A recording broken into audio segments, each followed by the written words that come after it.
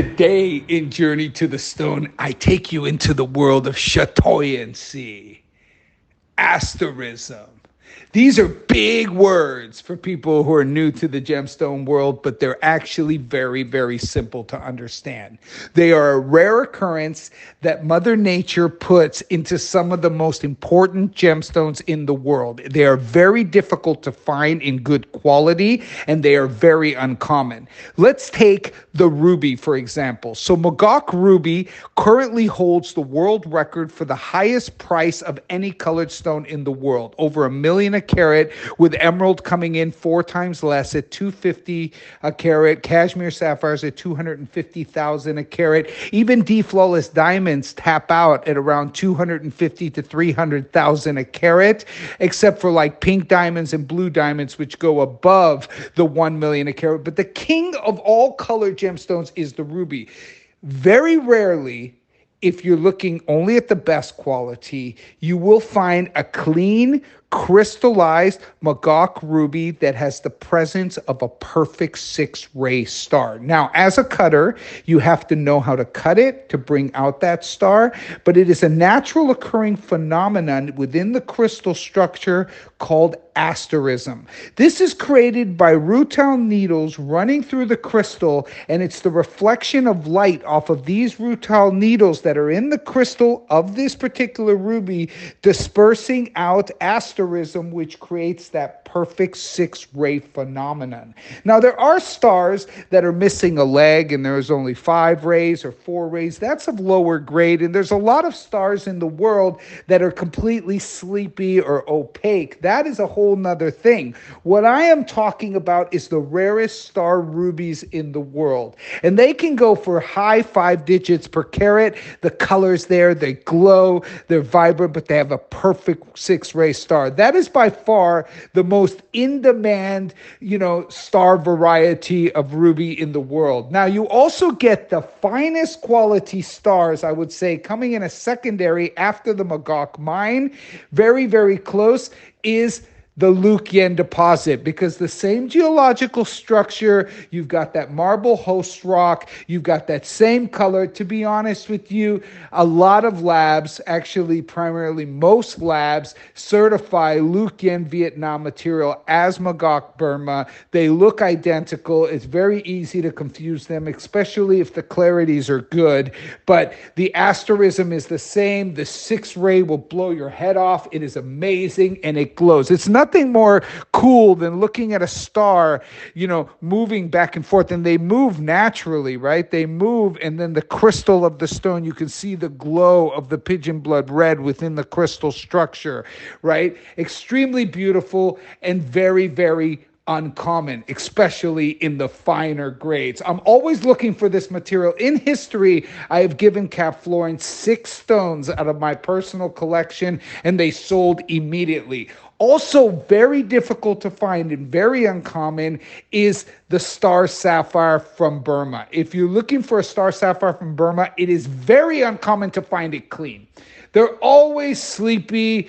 They're always a little bit more included. They're never perfectly crystallized. I would actually rank the ruby as a better buy coming out of the Burmese star. I just can't seem to find it clean. I buy hundreds and hundreds of kilos of rough, and I pull out anything that has the star or that phenomenon. Just can't get it clean. So really, I end up selling it off. I do cut them. I'll end up selling them off into the market. You'll see very few Burmese star sapphires go onto Cap Florence because they don't get the top level of crystallization that is demanded by her royalty, Miss Florence, who demands only the best, right? But in Sri Lanka, you do get some amazing blue star sapphires. I'll tell you, my finest quality blue star sapphires by a long shot have come out of Sri Lanka, out of the rivers of Ratnapura. Very, very sporadic. And you've got to be smart to be able to see the star within the crystal structure.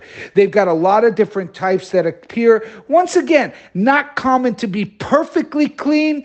I have collected about 10 stones throughout my career. I move hundreds and hundreds of kilos of Sri Lankan rough on a monthly basis, and I've only ever got like 10 stones that matter. A 5 carat perfectly clean top Cornflower or royal blue Ceylon sapphire with a perfect six-ray star is a collectible. You're talking about 1.25 million, 500,000 pieces of rough material that pass through my hands that you'll find actually a star, period. But to get it perfectly clean with the perfect six-ray star is extremely rare and very, very uncommon. What's also cool about Sri Lanka is you do get also some pinks. You get some pink colors, which is really nice as well. They don't get the pure red like Magog or Vietnam. I'll be frank with you. There are star rubies out there that come from Sri Lanka. They're not as good as Burma, period. But then if you look at rubies that come from Ceylon, they're not as good as Burma either,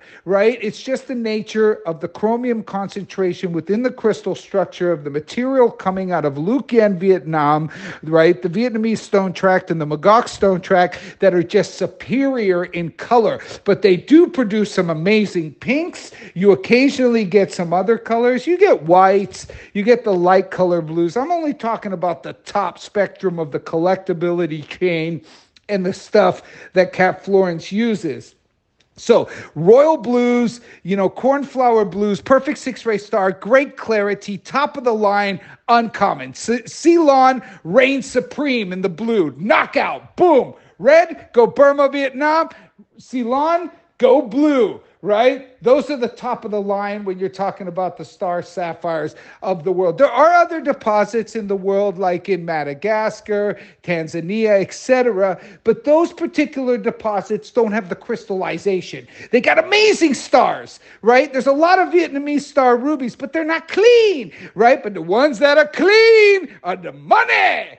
The money! That's the stuff that is only going to go up in value because there is very limited amounts of it in the world. 100% natural, not treated, and fine colors. That's what you're looking for when you're looking at stars. Now, let me take you to the world of chrysoberyls, right? Because we've got milk and honey chrysoberyl. Comes out of Sri Lanka as well. This particular material has like this yellow effect and this gold and this like golden honey effect on the other side. And the eye is perfect.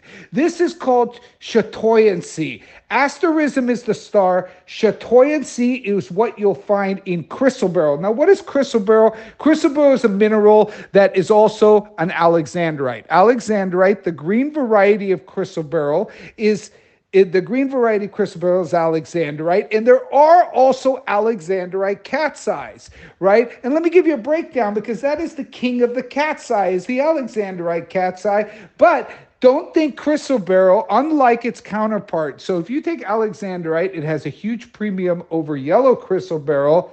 But in cat's eye, that changes a little bit. Yellow cat's eyes demand huge prices.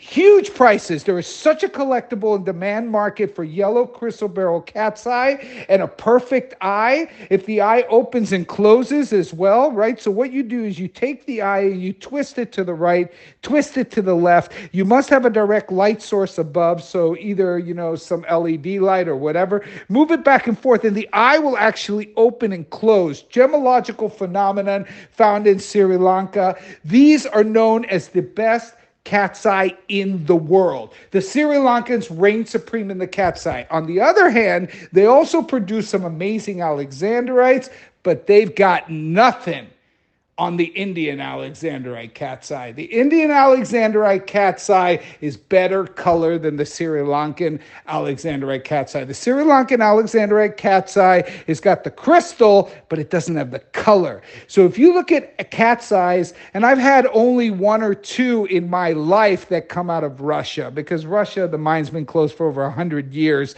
but the predominant amount of chrysoberyl alexandrite cat's eyes in the world today came out of the deposit of India, on the southeast, on the Indian continent, and that deposit basically produced a lot of faceted stones as well as the biggest array of cat's eye alexandrite ever. That mine has been closed for over a decade now, so you can forget about this type of material, and prices have soared exponentially. I mean, they've gone into 5 digits per carat for good ones, and you just don't see them around. But if you can get an alexandrite cat's eye from the Indian deposit, it has the best neon green with a 100% change to purple. The key is, can you get it clean? The Ceylon you'll find clean, but you won't get it perfectly green. It'll be perfectly brown. It'll be brownish green, but it won't have the green.